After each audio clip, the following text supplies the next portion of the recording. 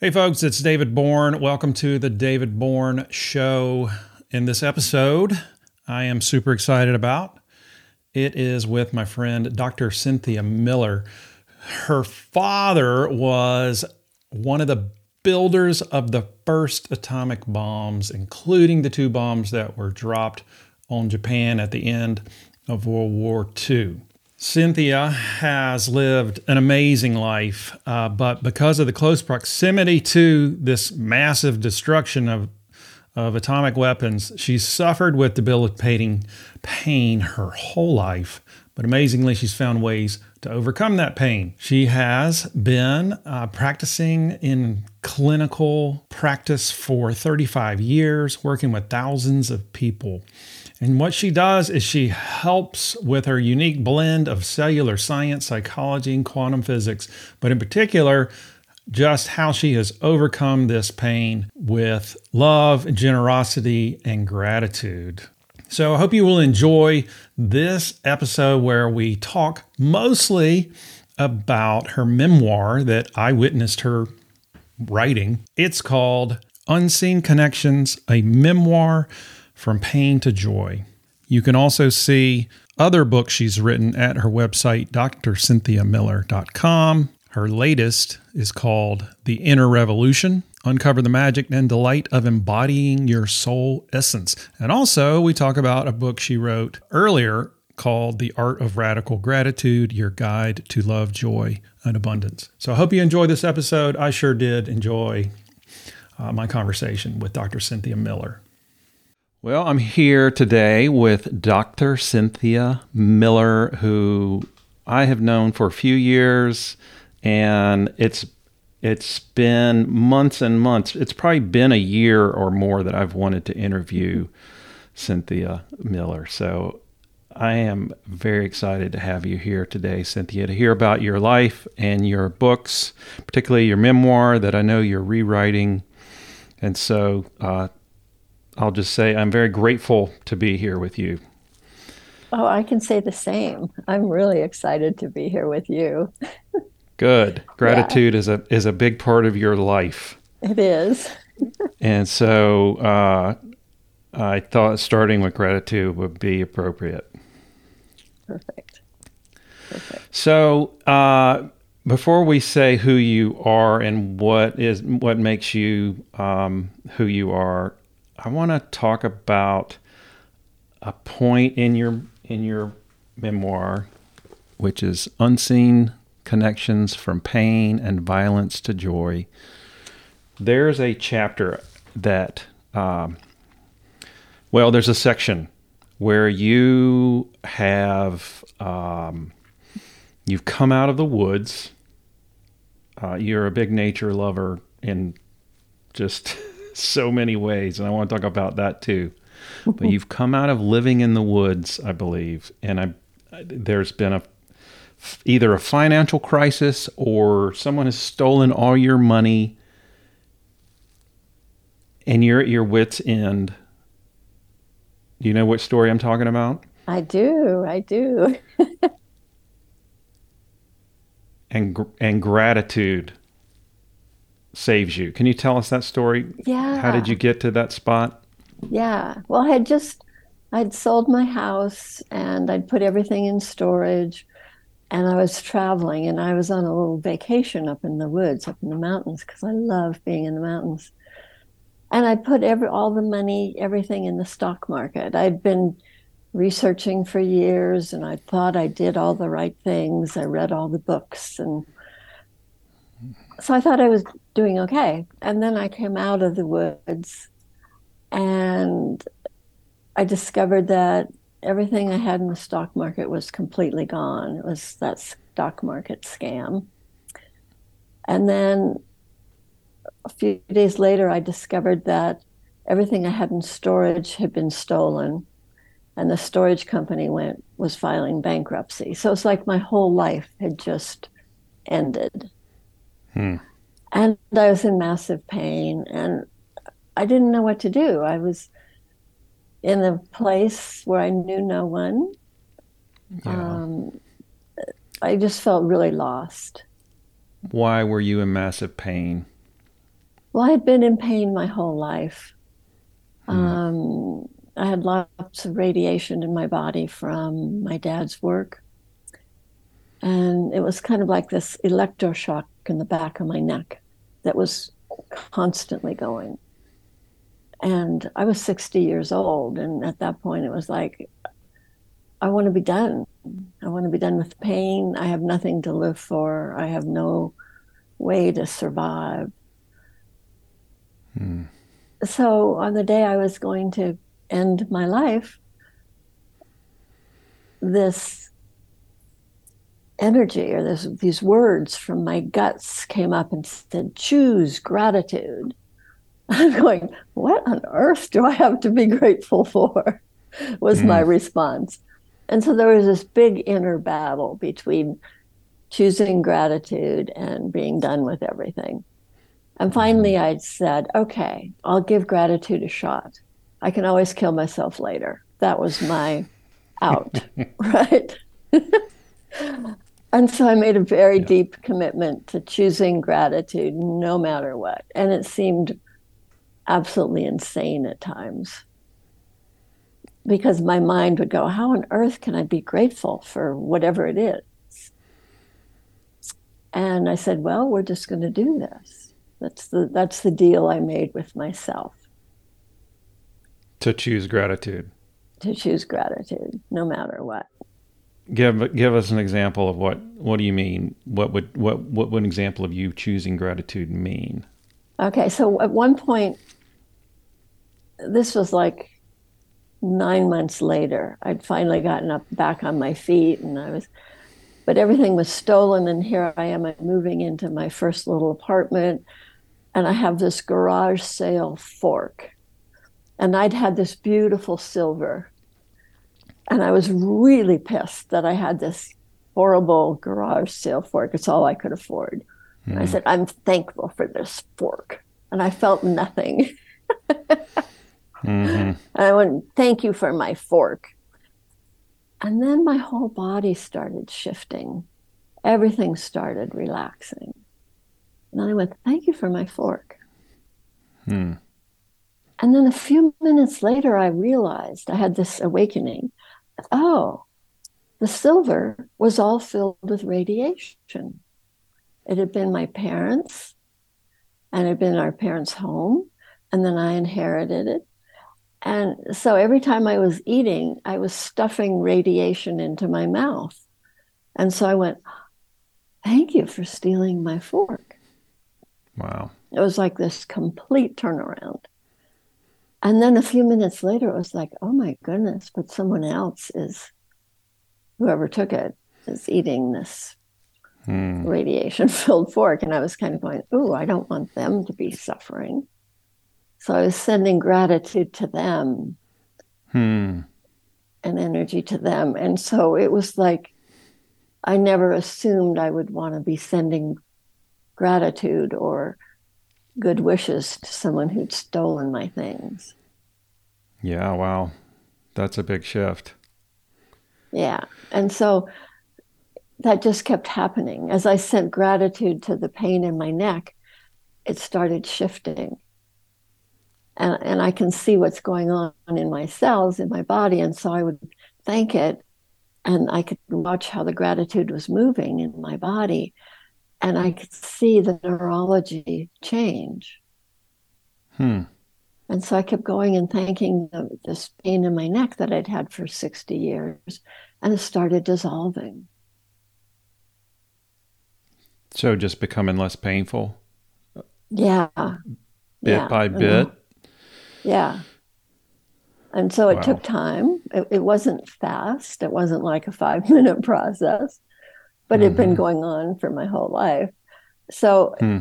I just kept thanking it and thanking the radiation, which I never would have assumed I could even possibly do. So Wow. then I started seeing that all the low frequencies can't exist in a higher frequency of gratitude. So, whatever the fear is that was arising, I would thank that, and the fear would just dissolve. because Wow. it's a low, low frequency.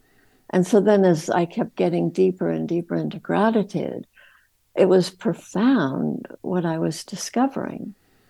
But it's the gratitude spirals. It's like it's going in a spiral movement. And I realized everything in nature is spiraling and all the atoms are moving. And if you look at photos of the galaxies, they're spiraling. And so I was like, oh, and I was seeing the gratitude spiral through my cells. Hmm.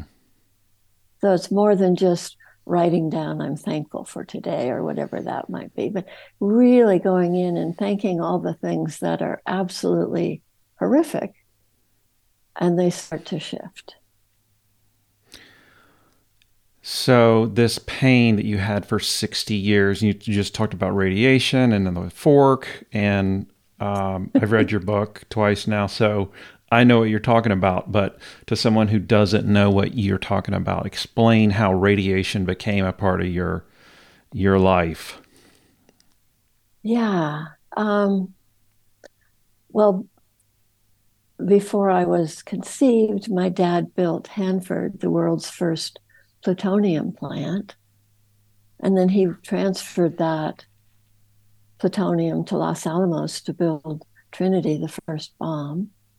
So I was Hmm. conceived with sperm that were covered with radiation in terms of the DNA. And then as a child, when I was 4, my dad left for 13 months to go build the first hydrogen bomb. And he came home, and the first night at dinner, I was really sensitive as a kid. I could see this bomb exploding in the middle of the dining room table. And Hmm. so I could see the radiation falling and getting in the water and getting in the soil and getting in the leaves of the plant. And I couldn't figure out how to get it out. So at Hmm. dinner, I asked him, and I was 5. And so I didn't have the words or the vocabulary. So I just said, who's going to clean up the mess? How do we, how do we clean this up? And he got really kind of angry and he stood up and he pointed at me and he sent me to my room. It's the only Hmm. time in my life I was sent to my room. And so I'm hiding in the corner, just kind of rocking back and forth, going, oh, I shouldn't have spoken up. And I'm just a girl, so I have no value. And I want to discover why people hate and kill each other. What is this that makes people want to do this? So that kind of Hmm. started the whole path of my life. Wow.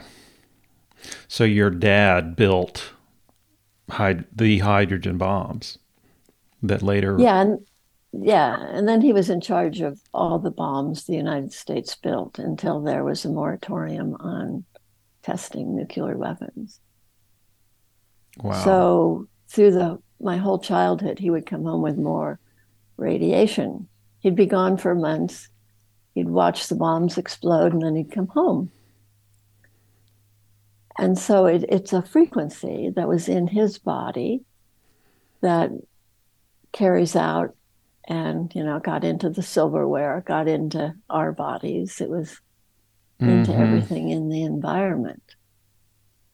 So a good way to think about that is maybe you walk into a room and someone's had a fight and you can just feel the energy. It's like really tense.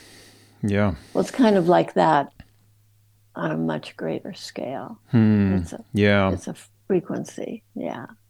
Yeah. You mentioned the frequency. We were talking about the frequencies of fear being low.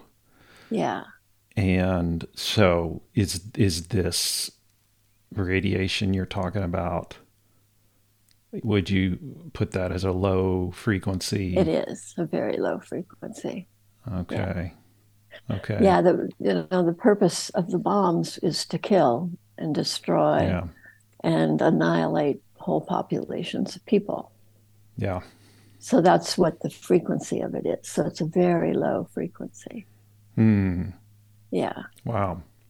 And then you bring in the high frequency of gratitude or love, and that low frequency can't exist. It can't survive in that higher frequency. Uh-huh. Wow. Okay, so you and I have talked before about how I think that your life is amazing, but I've used the word weird, Yeah. and I don't mean that in a negative way, but coming from my perspective of small town, southeastern United States, I'm 55 years old, and so I grew up in a time where there was a lot of fear of nuclear war. Russia and the United States were very much at odds throughout my entire young childhood. But yeah, a lot of the, and you have your PhD in this, right? In this type of Yeah, study. it's in cellular transformation. Okay. So it's a combination of quantum physics, biology, psychology. It's in the field of psychology, but it's a lot of different fields brought together. Yeah. Yeah. Yeah. So your dad was a physicist. No, he Is was a that right? construction engineer. He was a construction engineer. Okay. So he took the scratchboard of, Einstein and Oppenheimer and all the great scientists. He took all of that and transformed it into an actual physical bomb.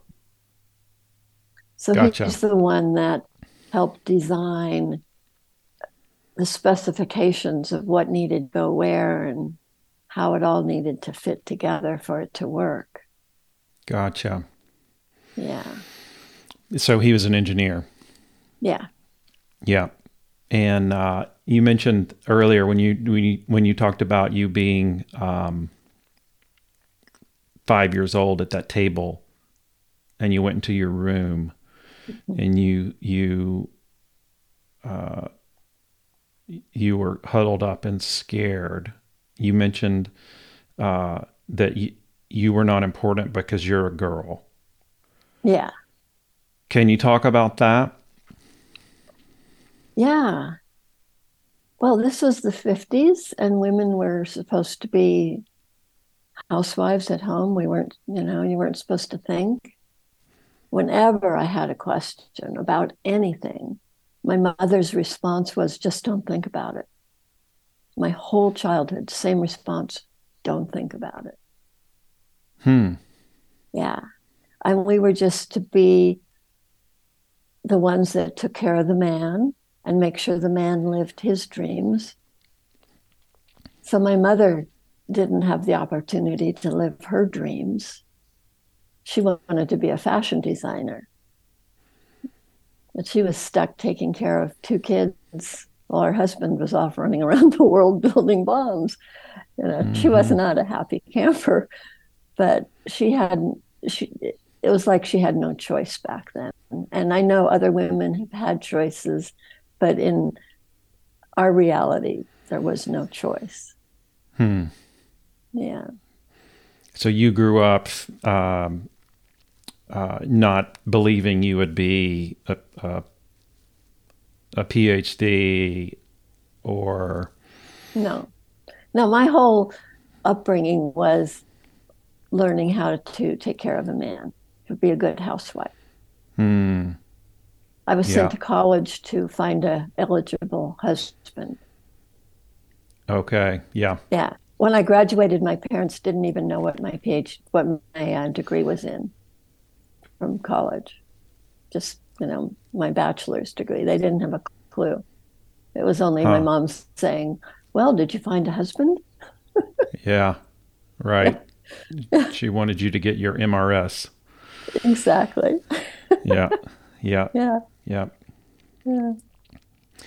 Well, I know that, wow. So we were talking about gratitude and how that transformed, and you talked about energy and it's transformed in this pain that you talked about being at the back of your neck.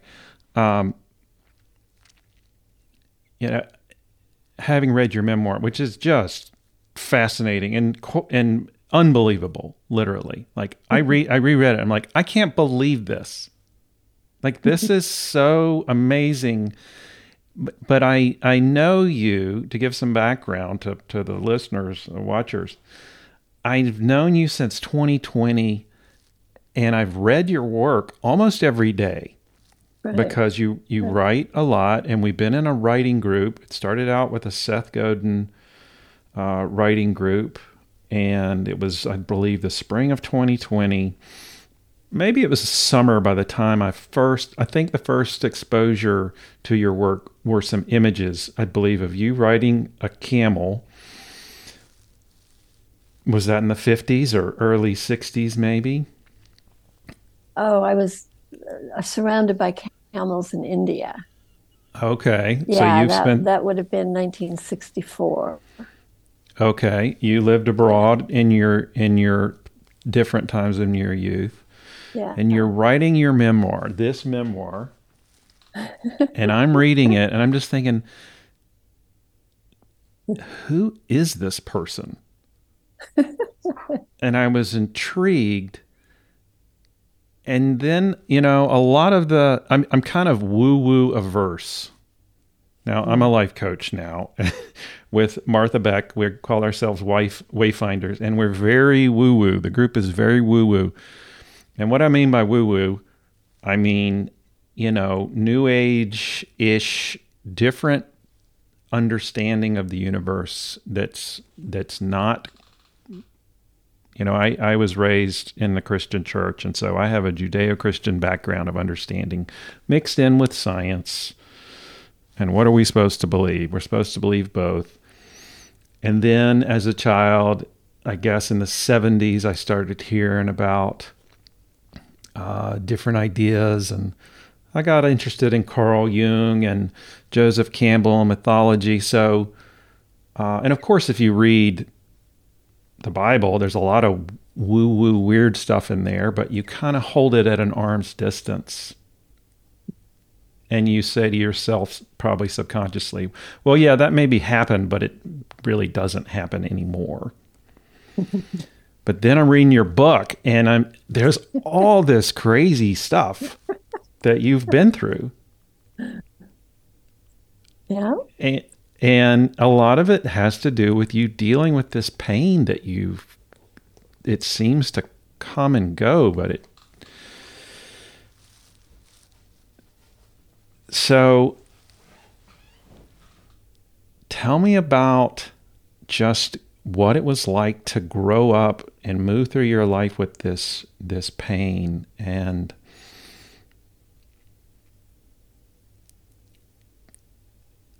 how did that shape you? Wow. Um,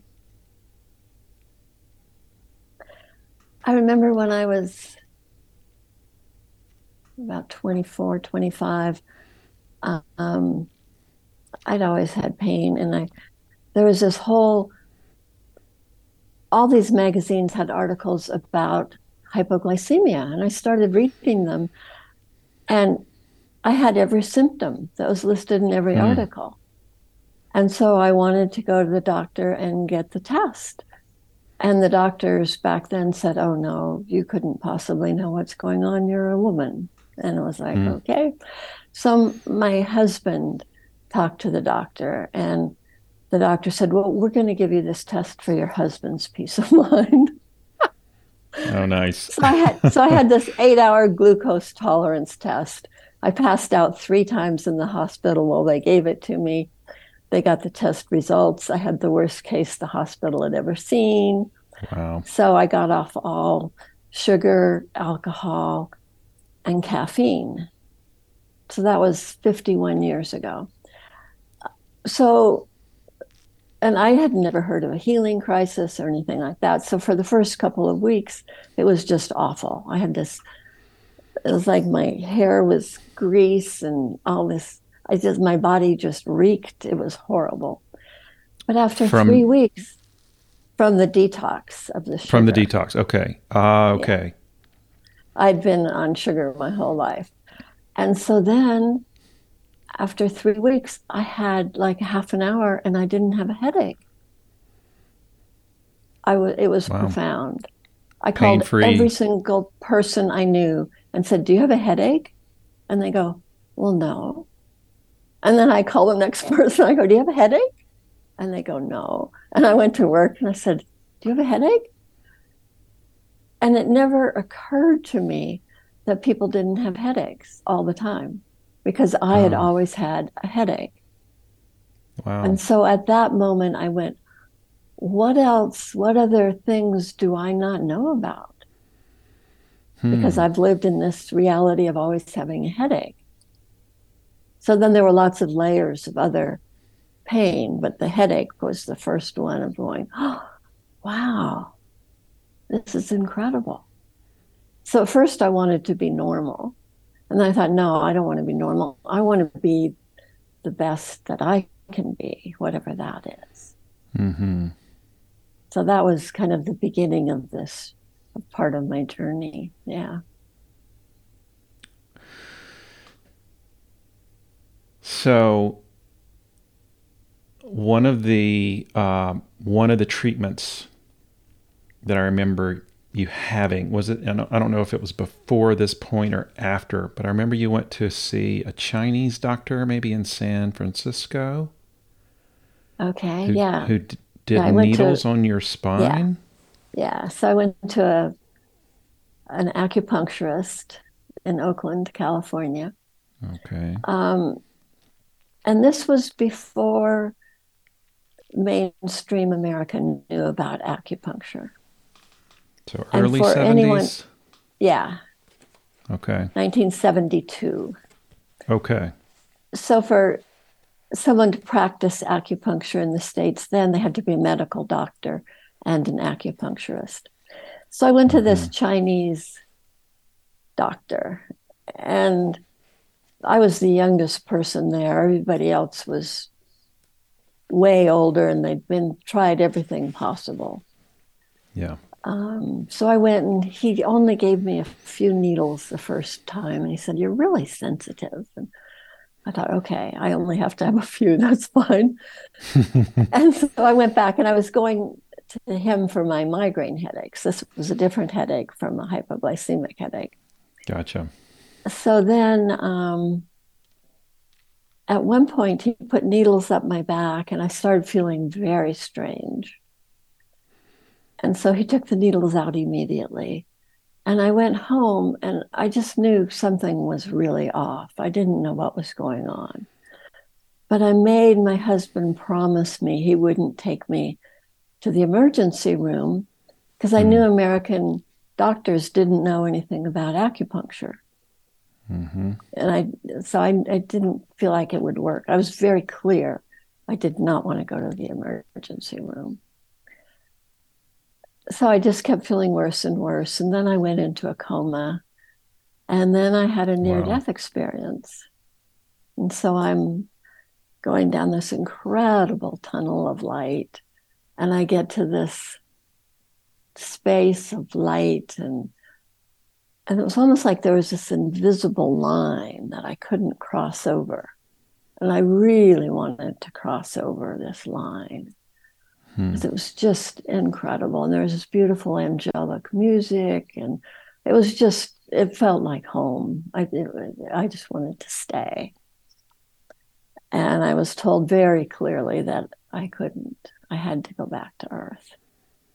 And I didn't want to, but they made me. And they told me to turn around, and I turned around. I could see my body. It was kind of like I was half dissolved into the bed, and I could see my husband there. And I could Hmm. feel it was like he had these strings of love pulling me back into my body. So I came Wow. back, and in the morning, I woke up and I could hear him on the phone saying, "She's alive! She's alive! She's not coming to work today, but she's alive." Wow. So, yeah. So what was it like after that? Had anything changed? Well, 2 days later, I'm sitting on the couch, kind of recovering from the near death experience. And this bolt of energy goes up my spine and shoots out the top of my head. And I look down and I can see inside the cells in my arm. And my husband's standing there, and I look up at him and I can see inside his body. And I look out the window, and all the trees have all these auras and colors around them. And it was profound. Yeah. Yeah. Yeah. So I thought it would go away in a day or Yeah. so. Yeah, I had no idea what was going on. I'd walk down the street and I could see inside people's bodies walking down the street. It was really hard. Um, I'd walk into library and all the thought forms from the books would it was kind of like this avalanche of thought forms, and I'd pass out. And I'd pass out in record stores. I could hear all the music that had been played. It was like Wow. all the music would come in on different dimensions, and it hit my nervous system, and I'd pass out on the floor. I'd pass out in the grocery store when I would, especially the cereal aisle where you go down and all the subliminal advertising on the cereal boxes. It's like I could Hmm. hear it screaming at me. And then I'd pass out in the middle of the grocery store. So it was very, very difficult. And 4 years later, a friend said, every time I read this book, I think of you. So I bought the book, and it was called Kundalini by Gopi Krishna. And I realized I'd had a spontaneous Kundalini awakening. And that's what totally rewired my brain in that split second. And usually you have to, meditate for years and kind of be on this path to awaken the Kundalini. Well, mine just did it Hmm. after the acupuncture treatment. So who knows? But it was challenging to be in the world at that point. Yeah. And Yeah. so how did you come out of that? You said it had been 4 years where you learned, oh, this exists in the world somewhere. Yeah. Uh, So what I ended up doing was I became one of the first female whitewater river guides. And I okay, went that's and looked. not the. that's a that's a whole nother. I okay, not the Yeah. answer I was So, expecting, but go on. oh, okay. Okay. Yeah. I had to get away from civilization. I see. I had to get away from all the input of all the energies in the stores, all the chaos in the streets. I had to escape into the quiet of nature to heal my body. Wow. Okay. Yeah. So then So I you're came in your out. 30s at this point? Yeah. So then I came out. I was a whitewater river guide for 5 years. And then I came out. And that's when I discovered it was a spontaneous Kundalini awakening. So I guess it was 5 years. I see. Yeah. Yeah. So you were having these, and you were passing out. Sounds like left and right, and that's when you realized you needed to get away from the stimulus of the Yeah. It modern wasn't world. quite that logical, though. Gotcha. Sure. Well, yeah, Yeah. a lot of not logical in that story. In my whole life. Yeah. Yeah. I was Yeah. working in a travel agency, and I had the opportunity to be the assistant leader on the first Mount Everest cleanup trek. Ah, So okay. I went to Nepal, and this was in 1976. And so hiking in the high Himalayas in 76, there was no outside stimulation of electronics or anything like that. I was just trekking every day up in the high mountains. And as I was doing that, I kept thinking about wanting to be a whitewater river guide. So because a friend had taken me on a trip and I really liked it. Ah, okay. Yeah. So I was in Nepal for 3 months and I came back to Berkeley and it was just frantic. And I was just like, I can't do this. So then I went and I knew the owner of a whitewater river company. And he thought, before I'd been a bookkeeper at the travel agency. And so he thought I'd make a good bookkeeper, but I refused to be inside. And I worked for free for months fixing boats and, doing all that kind of stuff. And then I learned how to row a boat. Well, I know from your book that was not an easy experience. Right. And Yeah. I know that the guys on the crew were not expecting or maybe wanting a woman Yeah. river guide. Yeah, there were 40 guys and me. Wow. Yeah, it was like having to break through into this male dominant world. And then after a while, it became absolutely magical. It was incredible, but it took a while to break through. Yeah, to be accepted. Yeah. Yeah. Wow.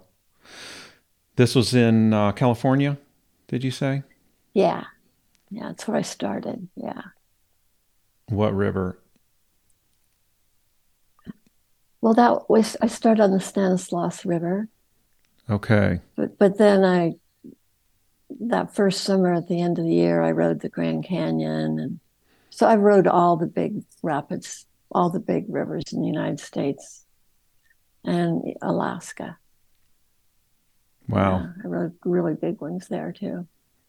Yeah. Wow. Yeah, it was very exciting. I bet. Yeah. Then this was in the mid to late 70s that you were doing this. Yeah. Yeah. Yeah, of course that's big now and well established, but back then I imagine it wasn't all that common or. Yeah. Yeah, in Alaska, I was part of the first exploratory river trip on the Copper River. So, we were just venturing out into new territory. Mm-hmm. Yeah. Wow. That must have been amazing. Just, Yeah. would you be out there for I guess weeks? These trips they would take. Oh, yeah. Yeah. My first trip down the Grand Canyon was 23 days, which is really rare. And sometimes some of the trips were only 5 or 6 days, but we were on the river the whole time. And then we'd have a layover day where we'd go to town and buy food, but we still slept on the river the whole time. Wow. So I was really on the river for 6 or 8 months at a time. Yeah. Wow. Yeah.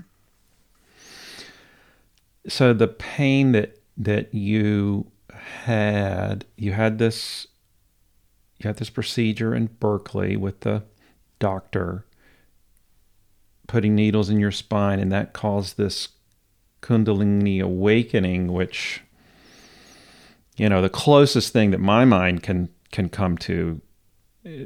I know a little bit about left brain, right brain, and a lot of the woo-woo weird stuff happens on the right side of the brain. Is that correct? Yeah. Something,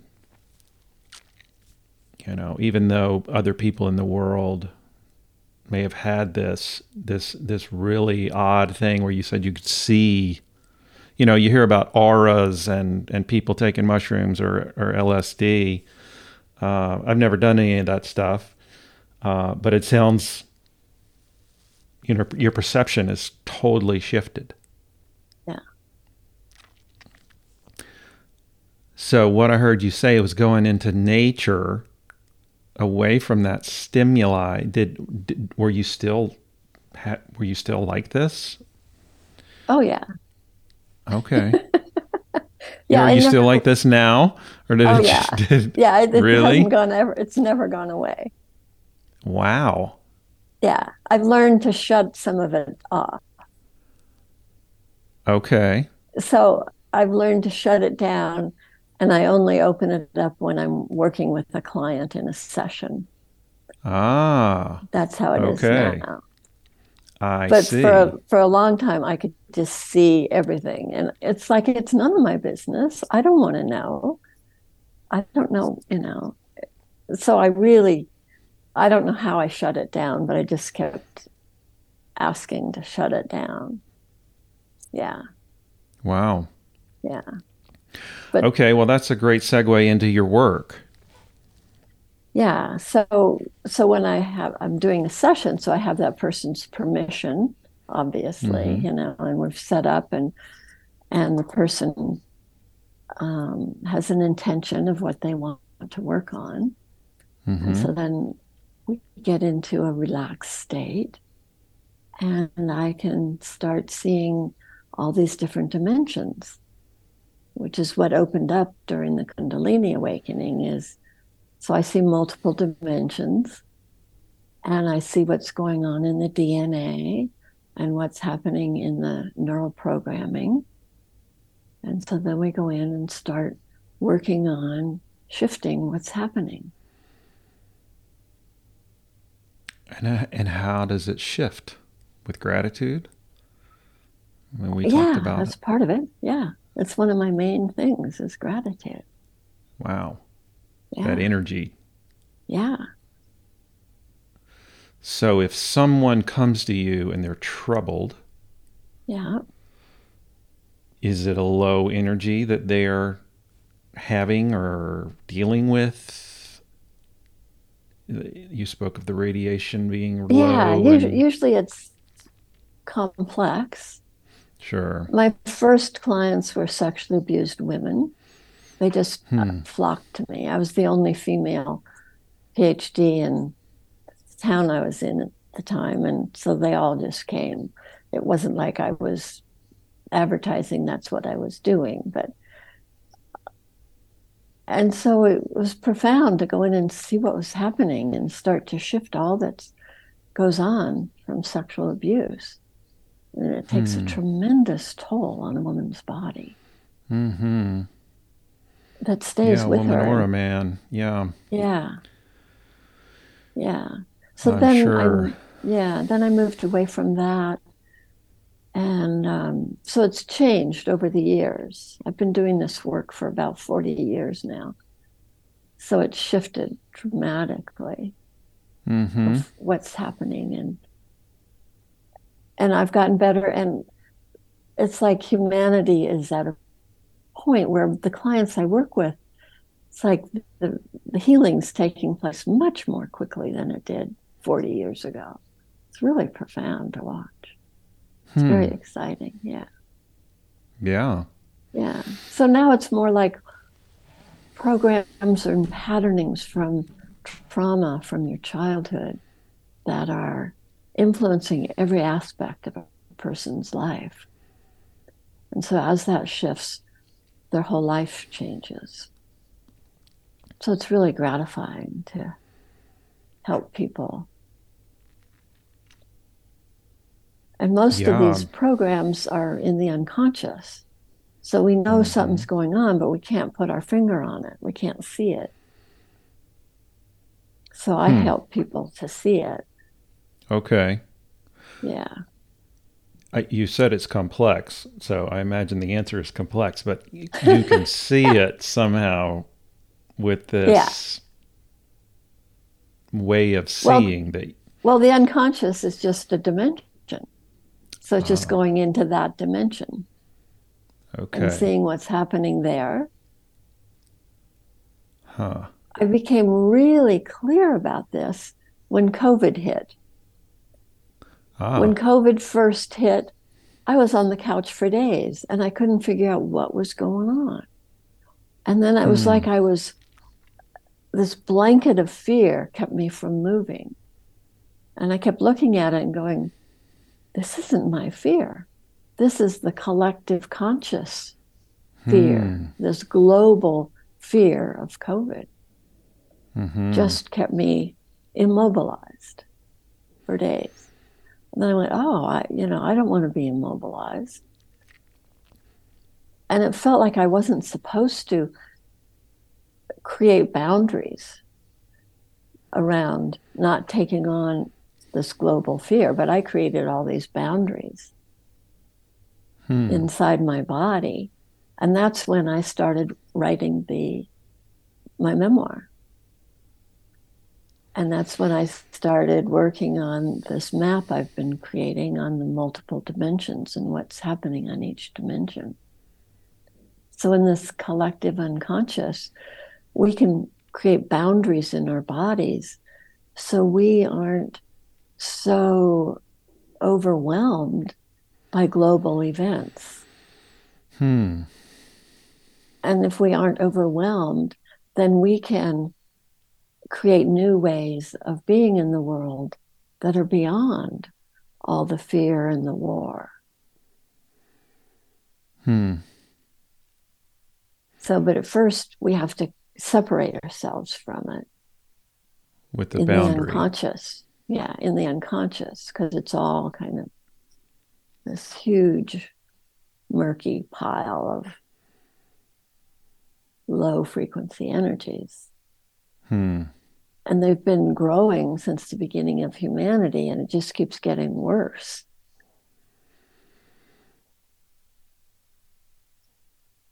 And so, as we clear that out of our bodies, then our brains can function at a better, higher level, and we can see new possibilities of Oh, creating hope and creating a new reality for ourselves and for the whole world.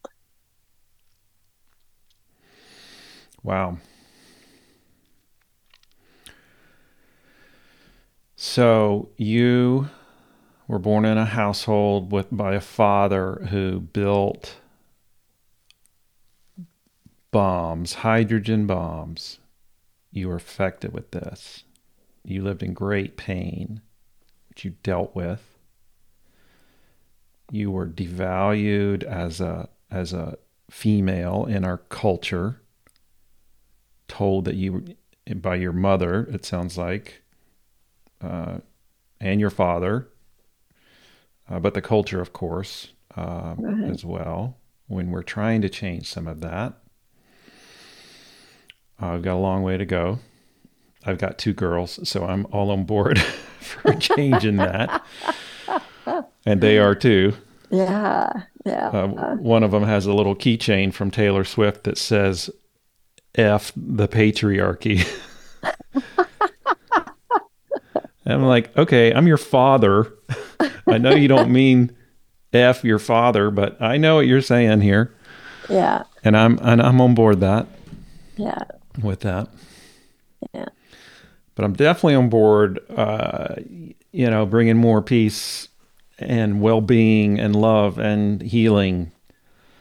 Um, and so, and I feel again very grateful that I have been a part, or at least witness, in a small part of your journey, because I remember periods where you would disappear. Mhm. Yeah, And we were all sort of like, well, where's Cynthia? yeah. But then you'd come back and you'd have a story to tell about some dimension or some new insight. And I think that happened a little bit when the Oppenheimer, um, did it not a few months ago? Yeah, Something like that happened. Can you yeah, share a little bit about that? yeah, yeah, yeah. When I saw that movie, it kind of made, I see these kinds of movies and my life makes more sense Hmm. because my dad had these private classes with Oppenheimer. at UCLA. There were a couple other men and my dad, and that's when Oppenheimer was transferring all the information from all the physicists at Los Alamos of how to build a bomb. Mm. And so that's was my very early childhood. And then my dad went off and he was part of the Manhattan. We lived in Southern California, but he would fly to the Manhattan Project. And then he would fly to Hanford. So he was, and then he'd fly to Washington, D.C., and that was his little trip. And then he'd go to Oak Ridge, Tennessee, where they were doing the uranium for the bombs. I've forgotten what I was going to say. Oh, so he was a part of building the first bomb. And then he was a part of transferring the bombs to go to Japan. He was, once he told me the story that he was on the train sitting right next to the bomb. There were two bombs that went to Japan, and he was sitting next to one of them, and it was covered with this canvas, and it was going over a bridge, and the canvas started ripping. And so he had to have the train. It had an engine on both ends, and so the engine took the train off the bridge, and he had to he designed how to reconstruct the bridge so the bomb could go across. Wow. So, and then after that, my whole childhood, he built bombs. But it seems like you were asking something else. Well, we're talking about Oppenheimer. Oh, right. And how you kind of disappeared for a while. Yeah, I did. And I wonder, where's Cynthia? Something's going on, and she's dealing with it. Yeah. But she'll be back. Yeah. So what was happening was I have layers of radiation in my body. And so that triggered the next layer of the radiation in my body releasing. And so when that happens, I throw up, I get diarrhea, I get pretty sick. And that was going on during that whole time. And part of it was just, as I was talking earlier, about the mass consciousness of people were watching that movie. And so a lot of all that consciousness came up and got triggered in me. So it was getting released. So I went and hid for a while. Yeah. Yeah. Well, I'm always glad when you come back. Well, thank you. Yeah. It has struck me that your story is one of the most unusual, and though I may call it weird, it's fascinating. But what strikes me is just how just generous and wonderful you are to be around. And when I say that, I mean with the writing. You know, you'll write something and some of us will respond, and you're just always so thoughtful. And, you're just very warm. Oh, you're one of the warmest people I've ever met, I think. Wow, thank you. Which is extraordinary given the circumstances that you were brought up in. And, we didn't talk about it, but your mom had a serious alcohol problem. And you basically suffered from the neglect. You were passing out as a child, right? With this probably hypoglycemia. Right. And your dad was off building bombs, and I just thought, oh my God, this woman has lived an amazing life, and I just want more people to know about you and the work you're doing. Thank you. I really appreciate that so much. Yeah. So I know you told me that this memoir that I saw you write came out, but then the Oppenheimer came out, and you realized you wanted to rewrite it. So is that what you're doing now? Yeah, I'm working on it. It seems to be coming along very slowly. Um, there are some things in it that I wanted to include that were triggered by the watching the movie, um, that people can hear now. Before, Okay. there wasn't kind of that consciousness for that. And the ending of my first memoir, a lot of people said was rather unclear. And so I'm rewriting the ending.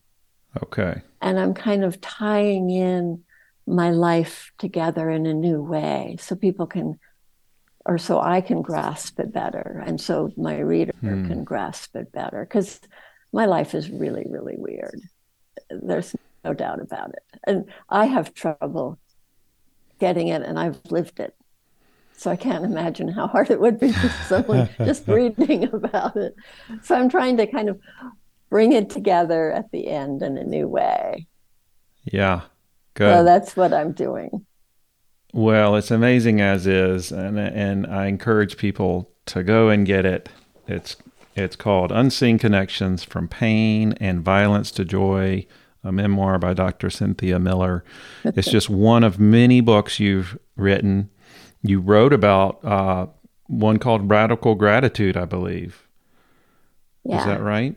Yeah. Was that the right title? Yeah, The Art of Radical Gratitude. The Art of Radical Gratitude. And yeah, they're all on my website. So. And what is your website? It's drcynthiamiller.com. drcynthiamiller.com with a Y. Cynthia spelled Cynthia Miller. Wow. Well, I could go for on and on and on, because there's so many stories that I want to hear about more. Maybe I'll have you back sometime. Okay, we'll do that. But I just want to thank you again and show my gratitude for your time today, but just for doing this work. Oh, thank you. Thank you. And I just am so grateful for you and all the help you gave me all those years writing my book, with your great feedback and comments. I would write something and go, is it okay to say this? And you would say, oh, yes, I want more. And it was just so encouraging. So thank you. And thank you for having me on your podcast and your video. And I really appreciate having you in my life. And thank you. Well, you're welcome. And I just look forward to seeing what's next. Thank you. So, yeah. Well, until next time then. Until next time. Thank you so much. Bye.